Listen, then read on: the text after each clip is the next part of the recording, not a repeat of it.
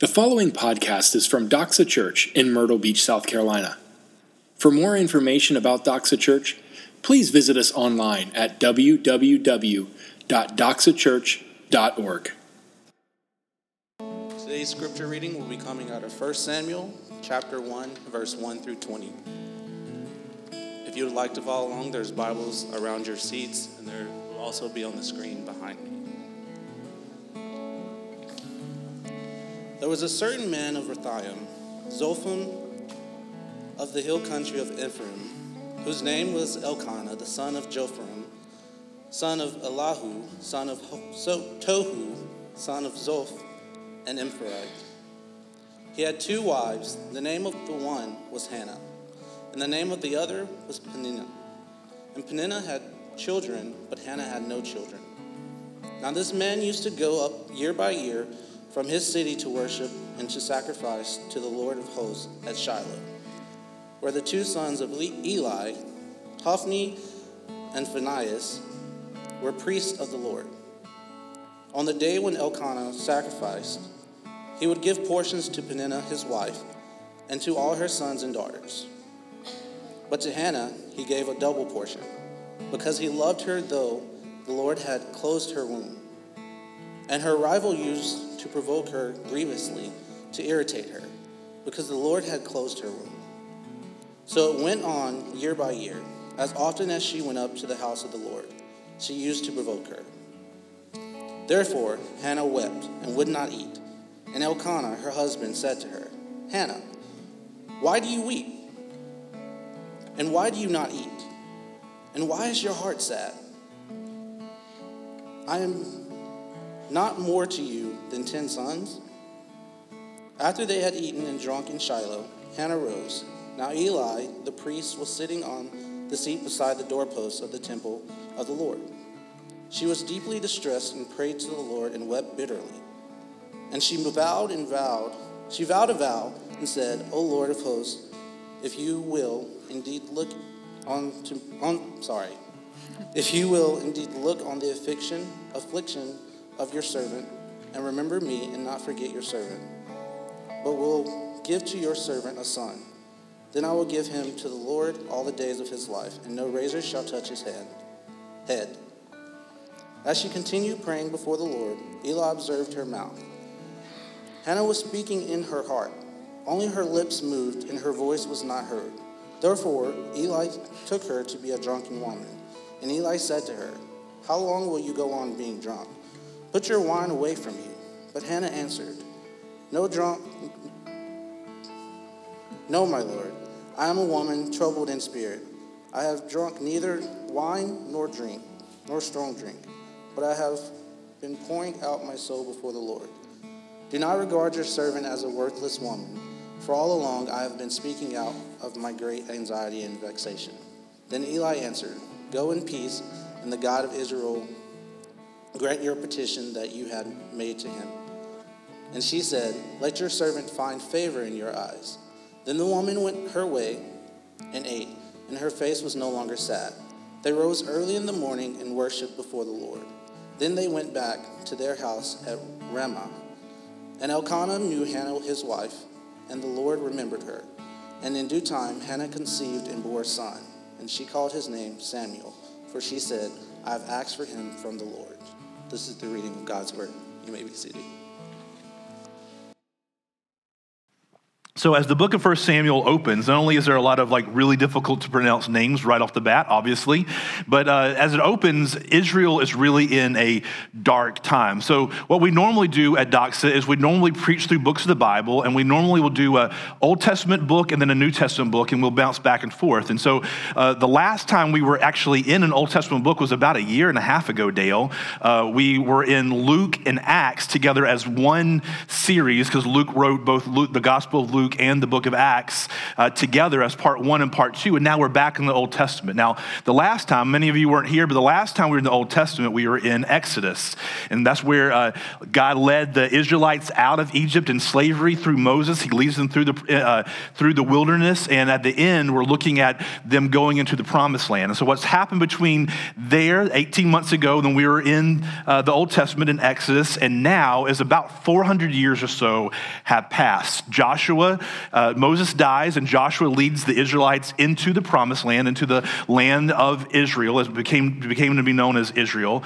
And then Joshua dies, and then we have a period that's called the period of the Judges. It's in the book of Judges, which is one book before this. If you skip back over Ruth, it's really the book that came right before this in terms of chronological order in book order in the Jewish Old Testament. And what happens in the book of Judges is really summed up in the last verse of the book of Judges in chapter 21, verse 25. The book of Judges, by the way, I don't know what you think about the Bible, if you picture like cute little like Bible stories and like you decorate your kids with like cute little like Noah and the ark scenes, but the Bible is like really gritty and really like there's some crazy stuff that happens up in here. And if you read the book of Judges, you'll see some crazy things happen. And this is the way the book of Judges ends.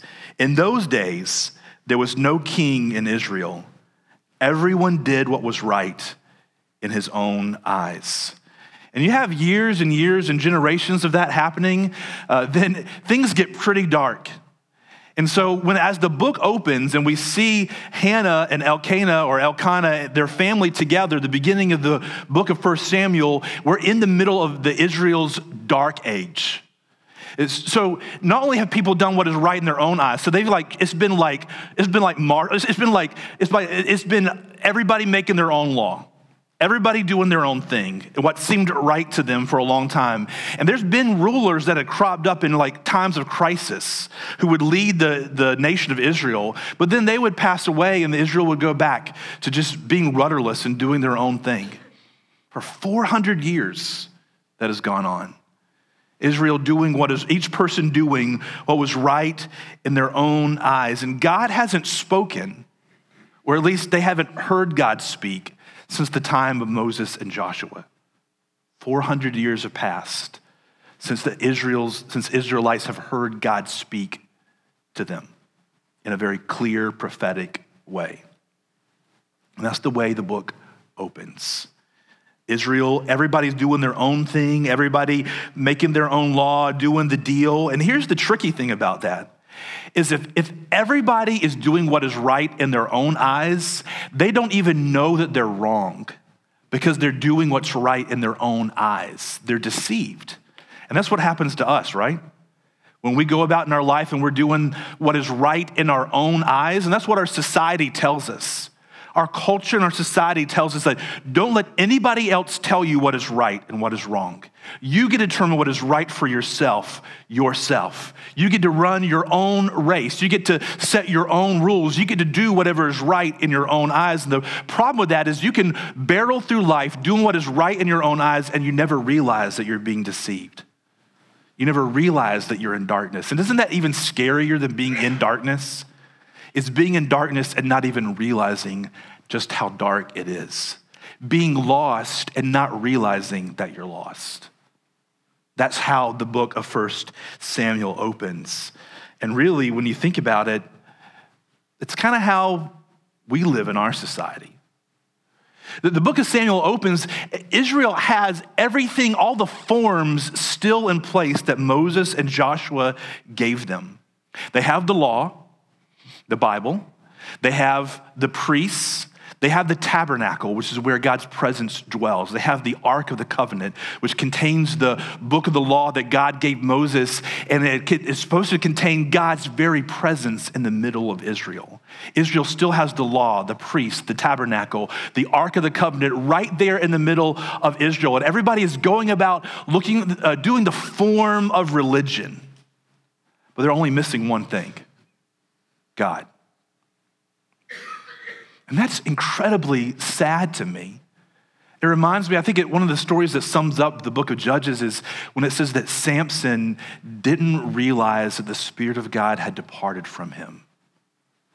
And he rose to defeat the Philistines like he had every other time, and he realized he's gone. And that's where Samuel opens. And I don't think that's really too far from where we are in our society. How many churches did you pass on your way to drive here to this school? Isn't that kind of ironic? Probably you're passing by church buildings in order to go to church at a school. But how many churches did you pass in order to get here? And there are Bible-believing, God-loving Christians in probably almost all of those churches. But how much of a difference are we really making in our culture and in our society? Does Myrtle Beach at large really even know that we're here, other than the buildings, and other than when somebody does something wrong and we raise a ruckus about it?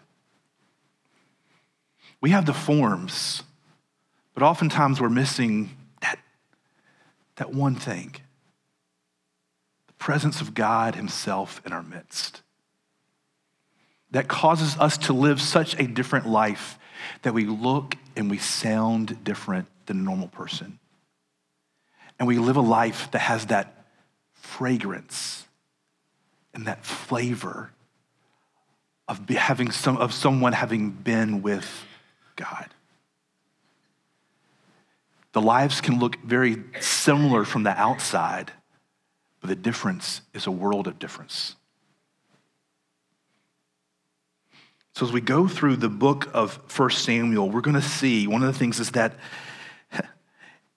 as sad as it is that we go our own way and we often make our own rules and do what is right in our own eyes, that God keeps us, he cares for us, he guides us and guides events, often in spite of us, for his glory.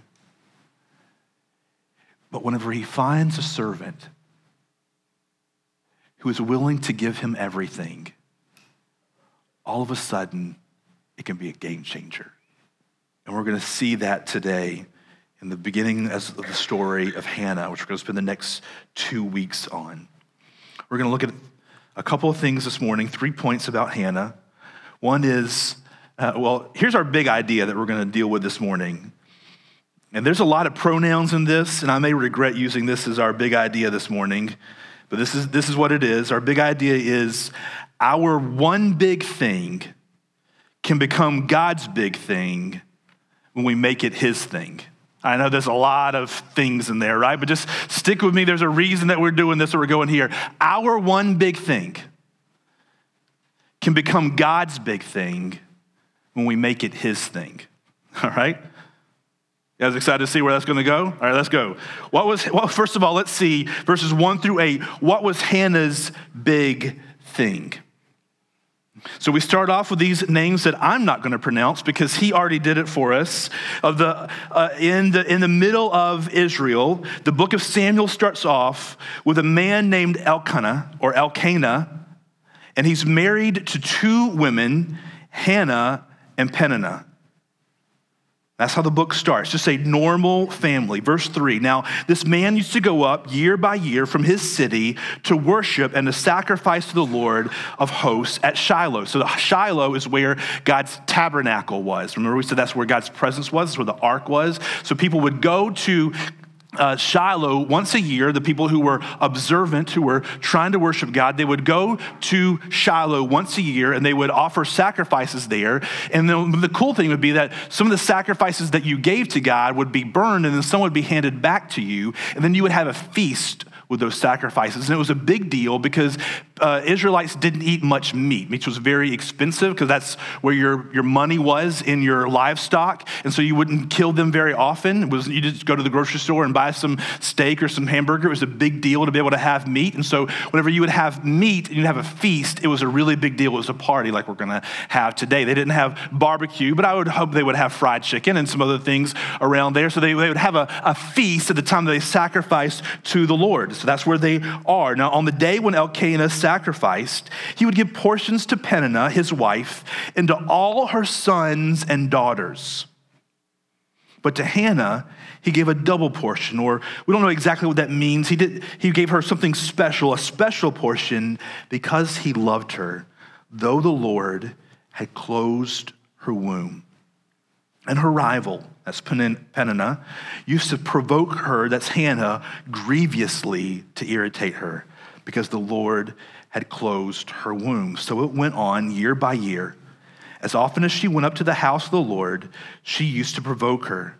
Therefore Hannah wept and would not eat. Now, this is you can picture this, and for any woman who wants to conceive but can't, it's a big deal.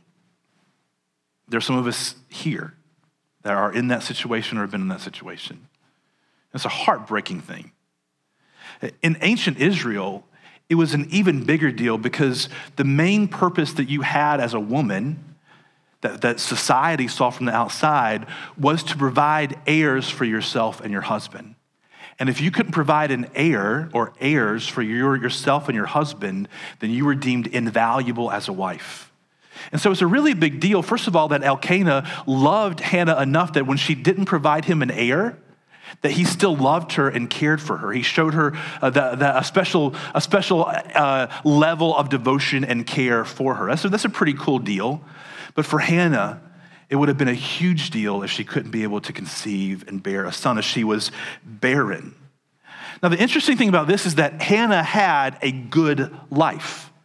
As Israelites go, she was a member of a pretty wealthy man. Elkanah, we know from the genealogy that they give for him that he was a fairly wealthy, well-off man that lived in the country. So he was probably a big farmer out in the country.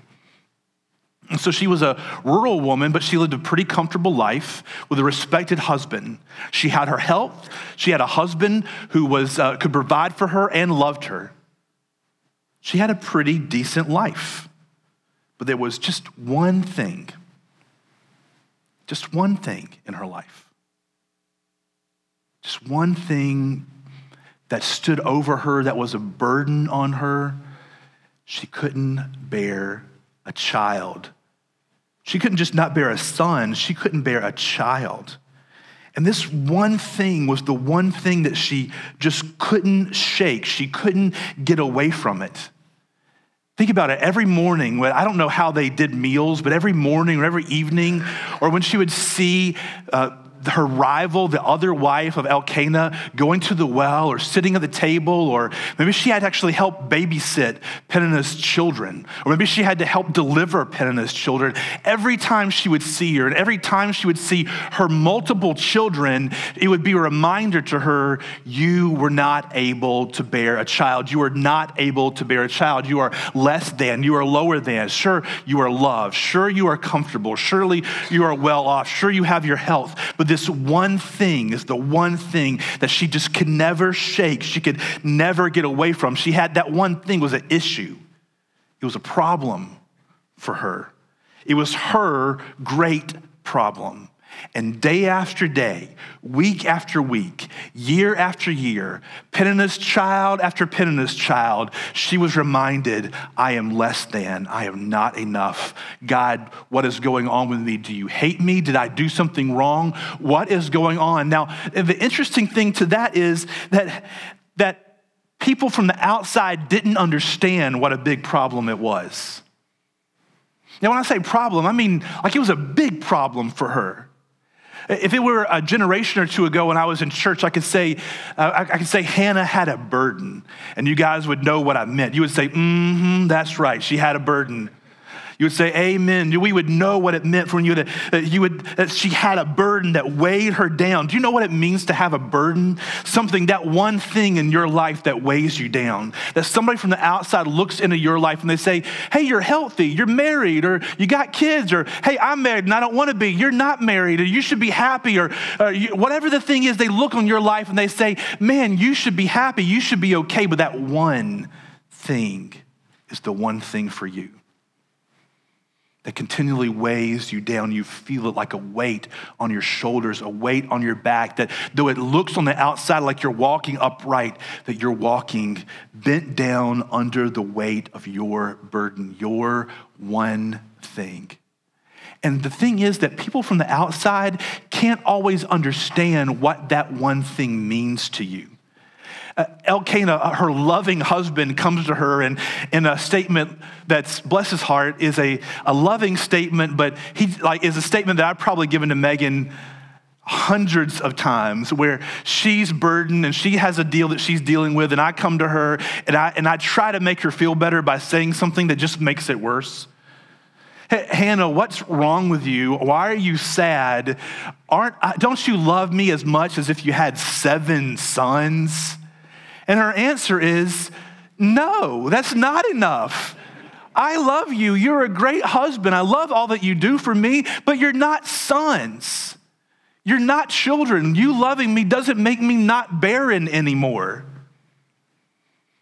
And he thinks like, hey, I just want you to feel value. That your value doesn't rise or fall in my eyes, and whether you bore me a son or not, I still love you. But that doesn't change the fact that for her, it is a giant burden. Her one thing torments her.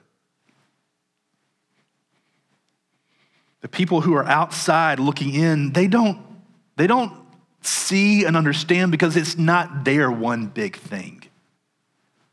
They have their own thing that they're dealing with, but they don't see your one thing and feel it the way that you feel it.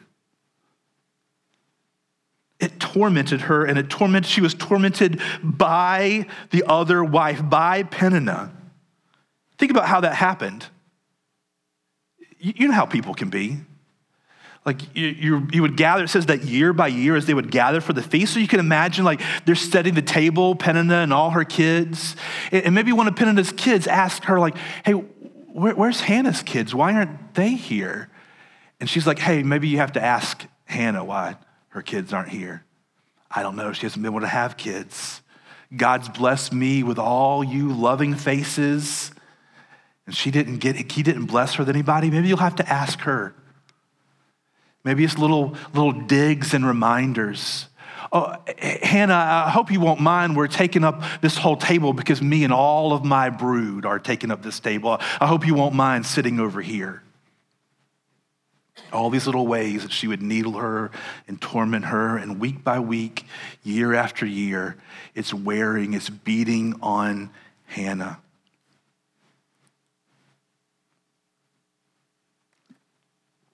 What's your one big thing? What's your thing that when maybe people from the outside look in, they say, man, looks like you have everything together. You're smart, you're good looking, you're married, you drive that car, you live in that house, you got fashion style like Dale, like you got it together. Why would anybody have a reason to complain? You have no bills. But that's that one thing for you that wears on you. It might be something that's happened to you in your past. It might be the fact that you can't bear children or haven't been able to so far. You're not married and you want to be. You're still married and you don't want to be. Your finances can never get straight. Your education, you're not educated as you wish you were. You don't have the job. That one promotion, like you've done okay in your career, but that one promotion eludes you. Maybe you were abused in the past, and you can never shake it. And it hangs over every relationship you have. That one thing that for you just continually torments you, and it seems like everything in life reminds you that you're not good enough. You don't measure up. Maybe God doesn't love you like he loves everybody else. Maybe you're the stepchild. What is your one thing, and then how do you deal with it? That's the turning point of this story, is we see how Hannah dealt with it. But how do you deal with it? Do you try to ignore it, pretend it's not there, and then it creeps up on you suddenly? You try to hide it so don't let other people know where your weakness is. You try to put up a brave face. Do you downplay it? It's not a big deal, though inside you know it's a huge deal.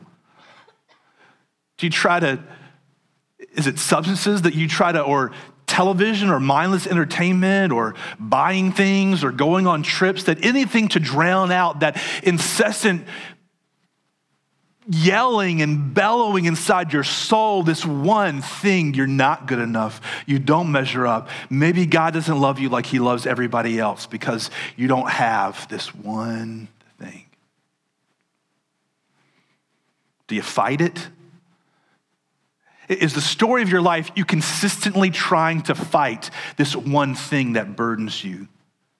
Maybe you felt like growing up like you were less than and nobody really cared for you, or you wouldn't really measure up. Maybe your dad or your mom or somebody said that to you. My dad's dad told my dad that. And the story of my dad's life is fighting and then succumbing to what his dad told him. You're never going to measure up in your life because nobody in our family ever measures up. And the story of your life is trying to scratch and claw yourself away from that truth. And then finally resigning yourself to it, and you go into a deep, deep hole. What is your one thing, and what do you do with it? Let's see what Hannah does with it. In verse 9, it says that after they had eaten, they had the feast and drunk in Shiloh, Hannah rose. Now Eli the priest was sitting by the seat beside the doorpost of the temple of the Lord.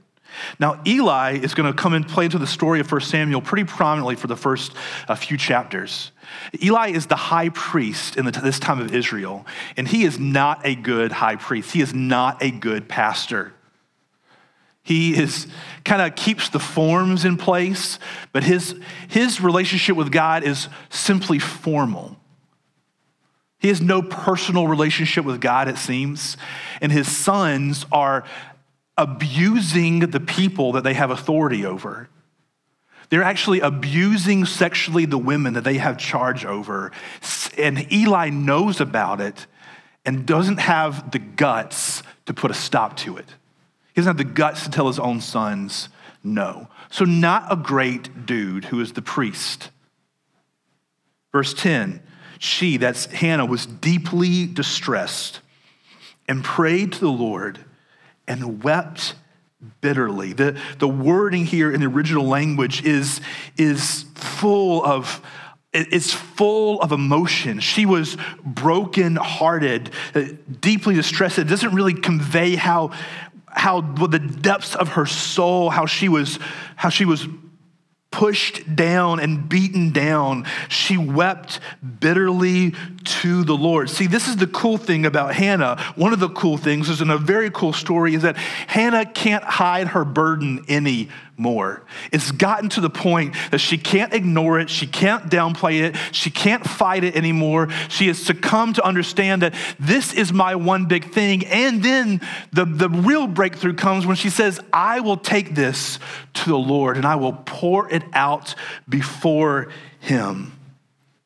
She was deeply distressed. She wept bitterly. In verse 15, it tells us that when she talks to Eli, she says, I've been pouring out my soul. The picture there is actually taking something that's valuable and you actually pour it out of the container. I'm taking my soul and I'm pouring it out before the Lord. I'm letting it all hang out. I'm being as real as I possibly can with him. She was deeply distressed. And she took that to the Lord. She prayed to the Lord. In verse 11, and she vowed a vow. Now, this is a really big deal because this is the only example we have in Scripture of a woman vowing a vow. She came in and she understood, hey, God, this is something that has been going on. It is weighing me down. It is my one big thing, and I'm pouring it out to you. I'm letting you know just how terrible this has been, how distressed, how bitter I am, how my soul, I'm pouring out my soul to you. I'm weeping before you, and I'm telling you, God, if anything is going to happen, it has to be by you, and I promise you, if you will move, I will keep my vow to you. And this is the vow, O Lord of hosts, if you will indeed look on the affliction of your servant and remember me. Now, why is she saying remember me? Because God doesn't forget, right? Because God is incapable of forgetting something. She's saying remember me in terms of looking at me favorably. She's understanding, I don't bring anything to the table to convince you to do this thing, God. How many times do we try to barter with God? We want to have a child. We want to get married. We want a house. We want money. We want a new job. We want whatever the thing is that we want. We want to get over this past hurt, and we try to barter with God. God, if you will do this, I will bring this. That's not what her vow is. It's not bartering. It is understanding I need you to look to me favorably in grace if anything's going to happen. Because there's nothing I can do that will cause your hand to move, but I need you to look at me in favor and forget not your servant. But if you will give to your servant a son, and this is where it changed, then I will give him to the Lord all the days of his life, and no razor shall touch his head. She says, God, if you will give this thing to me, if you will change this one big thing for me, I'll give it back to you. And that's where many of us trip up. Because the real reason that we want that one big thing that we want is because we think it's going to fill the hole deep inside our souls. And sometimes God won't let you have that one thing because he knows if you get that, you will think, because it will feel like a patch over that deep hole, you will think that it has filled it, and you will run far away from him and ruin yourself. I knew for about a decade before we planted Doxa that I was called to help plant a church. It was the only thing I wanted. I remember if you played that game, like if you asked people like, hey, if you had all the money in the world and all the time in the world, what would you do with your life? And people answer like, I would travel, or I would do this or do that. And I'm a very boring person, I guess. My answer was, I would plant a church. And I would plant a church that would go and plant other churches. If money and time were no object, that's all that I would do with my life. But for a decade, God wouldn't let that happen for me. Because he knew that it was out of something other than just a pure motivation. I wanted to plant a church partially because I felt I was called, but also in some hidden recesses of my soul, I wanted to plant a church because I believed it would make me feel significant. That if people came to hear me preach, then I would feel like I was something. If I planted a church that grew to some size, then I would feel good about myself. God won't let you have those kind of requests. It's not till the thing in your heart changes from saying, God, would you take this one big thing away, or would you give me this one big thing I'm asking, to saying, God, if you will look on me in favor and do this, I'll give it back to you. It came from you, and I will turn it back to you. Think of how hard that would be for her to actually say and mean. If you'll give me a child, as soon as he's weaned, I'll bring him back to you, and he'll be yours.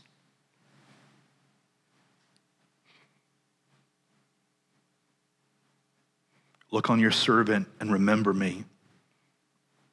Where did Hannah get the wherewithal and the motivation to actually even pray this to the Lord? In a time that was dark, where Eli, the great religious leader of his day, is letting his sons sexually exploit women.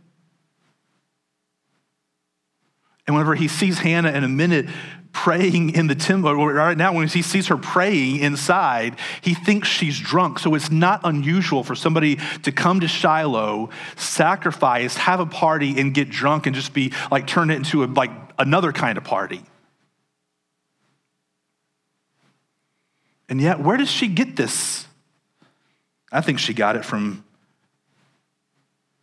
seeing what God had done through the Israelites. Whenever he came to them when they were in slavery, and he said that their cries had come before him, and he provided Moses to deliver them and provided powerful miracles so that the most powerful country in the world and the most powerful man of the time would release these slaves and let them go. It's the same sort of feeling that you get in Habakkuk when he says, Lord, I have heard of your fame. I stand in awe of your deeds. Lord, I've heard of all the great things that you have done and all the great things that you've done for other people and for generations before me. I've heard of your fame. I stand in awe of them. And then he says, Lord, repeat them in our day, in our time, make them known. In wrath, remember mercy, where we see and hear what all that God has done before, and it causes us to cry out, God, I have seen, I've heard of all that you've done for other people. Would you do it for me, for your glory and not for my glory? And if you do, it will be all yours. If you make Doxa Church a success, it will be all yours and not mine. If you give me that child, if you give me that husband, if you give me that spouse, if you give me that job, if you help me get out of debt, if you give me this one big thing, it turns from being just take the pressure off to God. If you do this one thing, then you get all the glory. And it won't be for me. It won't be so I can try to fill that deep hole inside the recesses of my soul. It will be so that you receive the glory. I have heard of your fame. I stand in awe of your deeds. Lord, repeat them in our day, in our time, in my time. Make them known. The thing that stands out in this passage is that she wasn't just praying to the Lord back in verse 10, but in verse 12 and in verse 15, and the commentators make a point of this. It says she continued praying before the Lord. In verse 15, she says, I've been pouring out my soul before the Lord. There's a contrast here between her and Eli, where she wasn't just praying in the direction of the Lord. She was in the presence of God, pouring out her soul to him personally. Hannah makes her big thing God's big thing. She makes her big thing God's thing. God, this is your thing now. If something's gonna happen, you have to do it, and I pray you would do it, and if you will, you get it back. You get all the glory. And then the cool thing that happens is in verse 17, we see God makes Hannah's big thing his thing. So Hannah makes her big thing God's thing, and then God steps in, and he takes her thing and makes it his. And he does so, he uses the most unlikely servant, Eli. This good-for-nothing priest, this good-for-nothing pastor. Then Eli, he walks in and he was with her. He thinks she's drunk. He says, you need to get out of here. She says, I'm not drunk. I'm just troubled in spirit. I've been praying and pouring out my soul before the Lord. I'm not a worthless woman. I've been speaking out of my great anxiety and vexation. Then Eli answered, and God speaks through Eli, this good-for-nothing priest. Go in peace. And the God of Israel grant your petition that you have made to him. And she responds in humility and in submission. And she says, let your servant find favor in your eyes. And the woman went her way and ate, and her face was no longer sad. God used an unlikely servant like Eli to intervene into her situation and speak God's word to her. And whenever you make your big thing God's thing, God will intervene in ways that you cannot imagine, through people and through circumstances you would never dream. He will use what was like for Joseph, what was meant for evil, and he will turn around and mean it for good. It doesn't mean that you're gonna pray for health and wealth and prosperity and that's gonna happen, because he answers each prayer differently. Not every barren woman who has prayed to God has he opened their womb. But every single woman who has come before God Every single person who's come before God with their one big thing and said, God, if you will take this thing and make it yours, it will be all yours. Every single person he's answered in some way. And he will use anything to make that happen. We see the beauty in Hannah, how submitted she was to God. She just says to Eli, let your servant find favor in your sight. And then we see, not only was she submitted, but we see that Hannah believed, which is really an element of submission. When you submit your will to God and say, God, intervene in this situation, I pray. I trust you. I'm going to walk away with a bowed knee in my heart. We see that she goes away and all of a sudden she eats and she drinks and her face was no longer sad. Nothing had changed yet on the outside. She was not pregnant yet. She had no assurance of anything being changed. But what had happened that changed everything is that now, because she had given her thing to God, the burden of that being her thing was gone. She placed it in his hands and left it up to him to take it. And in doing so, it says the Lord remembered her in verse 19.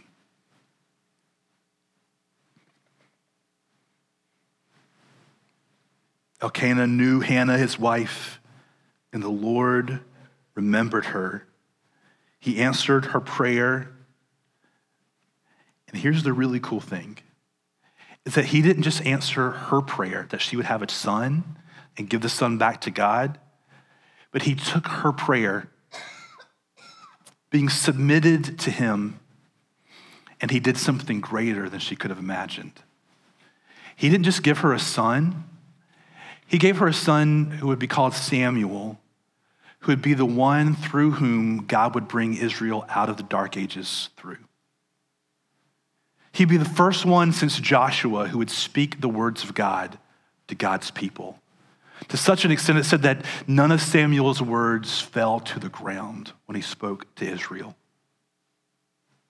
He would use Samuel to anoint the king of Israel, Saul, and then anoint the next king of Israel, David. So Samuel would be the kingmaker, and he would be the one who would anoint David, who would set up the house that Jesus would come through, the house of David.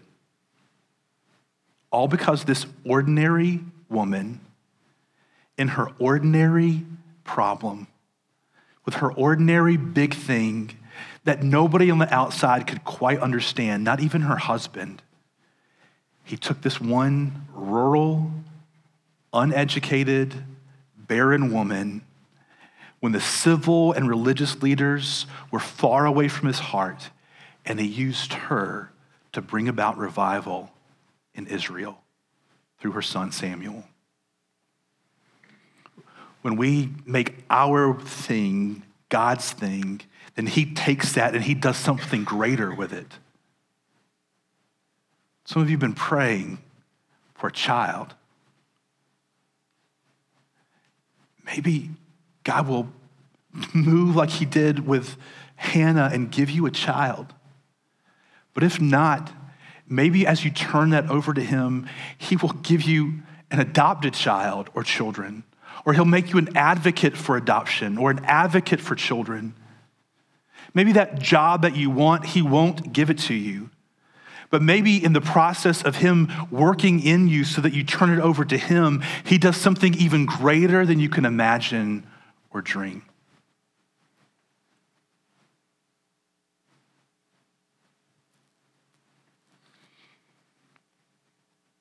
This is how God most often changes things. Through ordinary people who respond to him faithfully and with faith and say, God, if you will take this one thing, this one big thing that rules my life, this reoccurring sin, this burden, this sadness, this depression, this problem, if you will take this one big thing and make it your thing, he uses that to do extraordinary things. Imagine what Myrtle Beach would look like with dozens and hundreds and thousands of people living those kind of lives that to the outside may look insignificant, but to you is incredibly significant. And God works powerfully in you and through you as you turn your one big thing over to him. And you get to see him do amazing, miraculous things in you and through you. Some things that nobody will ever know. But one by one, neighborhood by neighborhood, house by house, workplace by workplace, church by church, he does amazing things. And all of a sudden, the next thing we turn around and we look, God has moved for his glory across the Grand Strand, bringing thousands of people to himself and affecting thousands of people's lives who would otherwise not be affected through the small, ordinary people like you and me. Doing ordinary but extraordinary things because we made our one thing his thing, and then he does a great thing through that. Thank you for listening to this podcast from Doxa Church. We are so glad that you took the time to join us today. At Doxa, we exist to make disciples who joyfully worship Jesus with their whole lives. We invite you to join us. Doxa Church meets at 10 a.m. every Sunday at River Oaks Elementary School. For more information about Doxa Church, please visit us online at www.doxachurch.org.